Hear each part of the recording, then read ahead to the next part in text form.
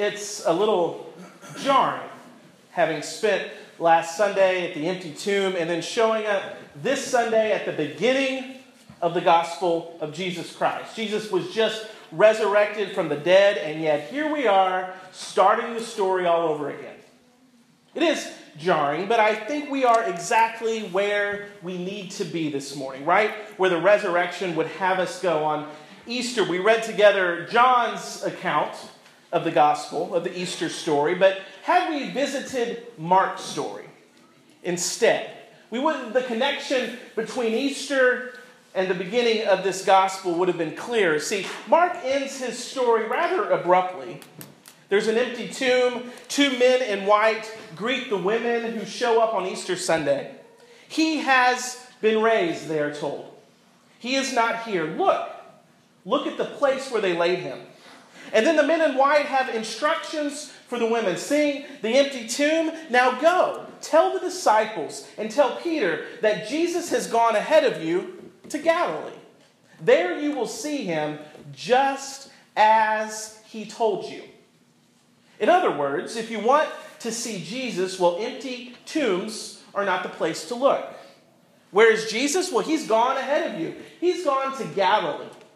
Galilee, that place on the outskirts of society, the place where Mark begins his story. If you want to see Jesus, you must go back to Galilee, back to where the story of Jesus begins. At the end of Mark's gospel, he sends us back to the beginning. And so here we are at the beginning, back to Galilee, back to where Jesus' story began. If you want to encounter the story of Jesus, the Gospel of Mark is a great place to start. In fact, this is the start. The first gospel ever written. This book contains the oldest accounts of Jesus' life and teachings that we have. This is literally the beginning of Jesus' story. And over the next few months, as we worship together, we'll experience this gospel together and reread the stories of Jesus, as Mark tells us. Now, Mark calls this story good news. That's how it begins. The beginning of the good news of Jesus Christ, the Son of God. The first verse functions almost like a title. But more than that, it is a declaration. Something new is happening. I imagine we're at a play and the narrator comes out to center stage and proclaims at the top of his voice the beginning of the good news of Jesus Christ, the Son of God. And then the story begins. Or if you're Mark's audience, you might imagine something different. Perhaps they would have seen a herald on a horse, somebody traveling into town to bring a message, an emissary sent from Rome to announce good news, or at least what the empire would call good news. In the book Say to This Mountain, the authors tell us that the word gospel is actually a borrowed term. Gospel means good news, that's the same word. And the word comes to us not out of Jewish tradition, but out of Roman use. The Romans used that term, gospel, as a word for their propaganda. News of military victory from the frontiers of the Roman Empire. News, good news of the ascension of power of a new emperor. Good news that the empire was taking over. This is what Rome understood as good news. They would herald the good news throughout their conquered territory. Good news, you're ruled by the empire. Good news, Rome has defeated another helpless nation. Good news, your life can be found not in freedom, but in the protection of the empire. Good news. It sounds hokey, doesn't it? But let's not dismiss the tactics of empire too quickly. Turn on our TVs, look at our news feeds. We're inundated with good news.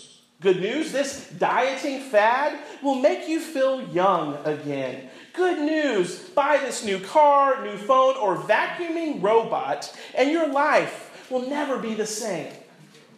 Good news, vote for this candidate and all your dreams will come true. Good news, give in to your fears. Build walls between yourself and those who you do not like. Demonize those who are not like you, and then you will finally feel safe. the marketing arm of the empire, is still strong, convincing us that good news comes through us through greed, through violence and fear. But Jesus shows up on the scene with a counter message. This is a story of good news, Mark says, but it's not good news from the empire. This is the good news of Jesus Christ, the Son of God. And what is the good news about? In order to understand Jesus' message of good news, Mark points us to the location from which he delivers it. The place where Jesus' ministry begins, which is a wilderness. In the wilderness, Jesus shows up to be baptized by John, emerging from the crowds of people that are flocking to hear John's message. And then after being baptized in the wilderness, the Holy Spirit sends Jesus, drives him out into the wilderness where he's tempted. After Jesus emerges from 40 days in the wilderness, you expect him to then show up at the center of power, maybe go to the temple in Jerusalem. Those are the places where you can find the people, the resources, and the influence you need to do something great. But Jesus stays in the wilderness. He goes to Galilee, which in Jesus' day was a nothing place, filled with nobodies. It's no place to begin a revolution, much less a story. Galilee is on the edge of the map and the margins of society, and in Galilee, that's where Jesus begins. From Galilee, Jesus declares good news. Now, this may be a good time to just stop and take a breath, because we've hit the ground running in the Gospel of Mark. If you want to take your time and have a leisurely stroll through the story of Jesus, don't read the Gospel of Mark. Mark is very quick. And I better warn you now, this is a fast-moving gospel. For those who get motion sickness, this is not the story for you. In a matter of verses, 15 verses, we've met Jesus, John the Baptist, the Holy Spirit, and the Satan. There's no account of Jesus' birth in Mark's story, no time for those details. But he hits the ground running. He begins with Jesus already on the scene.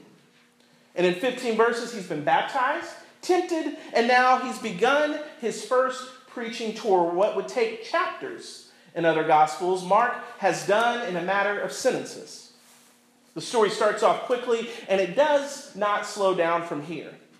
In fact, the most repeated word in the Gospel of Mark, in the original Greek, is the word immediately. Say that with me.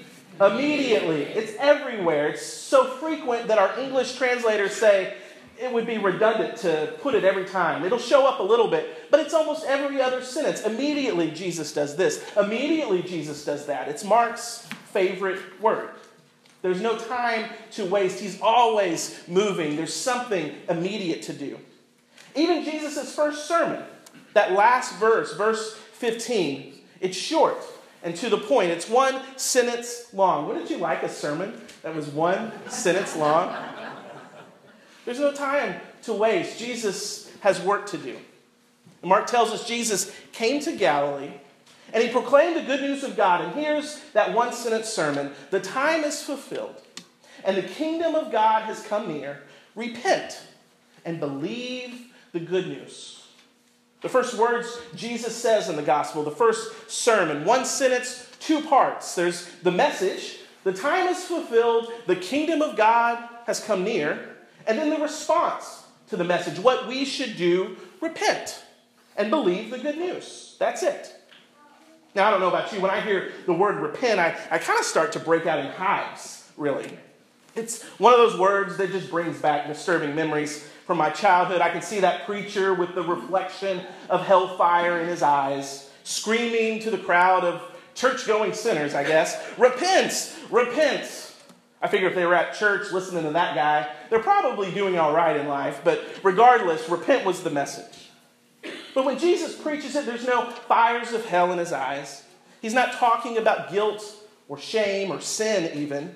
Repent is a word about direction. It's an invitation to change your orientation, change where you're heading, turn around. It's a military term, really. They would repent and they would turn around and go a different direction. Jesus begins the story, shares the good news, and says in response to that good news, you need to turn around. Change the direction you're heading. The good news is this way. This is the way to the kingdom of God. Follow me. There in Galilee, in the outskirts of society, a place we probably would not go to ourselves. A nothing place, a place that meant nothing to the empire, where people were labeled as nobodies. There, Jesus announces something new. That God has come near. The time has arrived. Business as usual is over. Behold, a new day is dawning. A new world is coming. Jesus calls it the kingdom of God, and it's come near. And if you want to live in this world, then you must repent. Stop heading away from the kingdom and change your course right into the center of it. And come with Jesus to Galilee. In Galilee, you'll hear good news. In Galilee, you'll hear Jesus' story. In Galilee, you will hear the good news of Christ. Because Galilee is where the church should always go to begin its ministry. Now, last week I had a conversation with a woman who lives in Norwalk.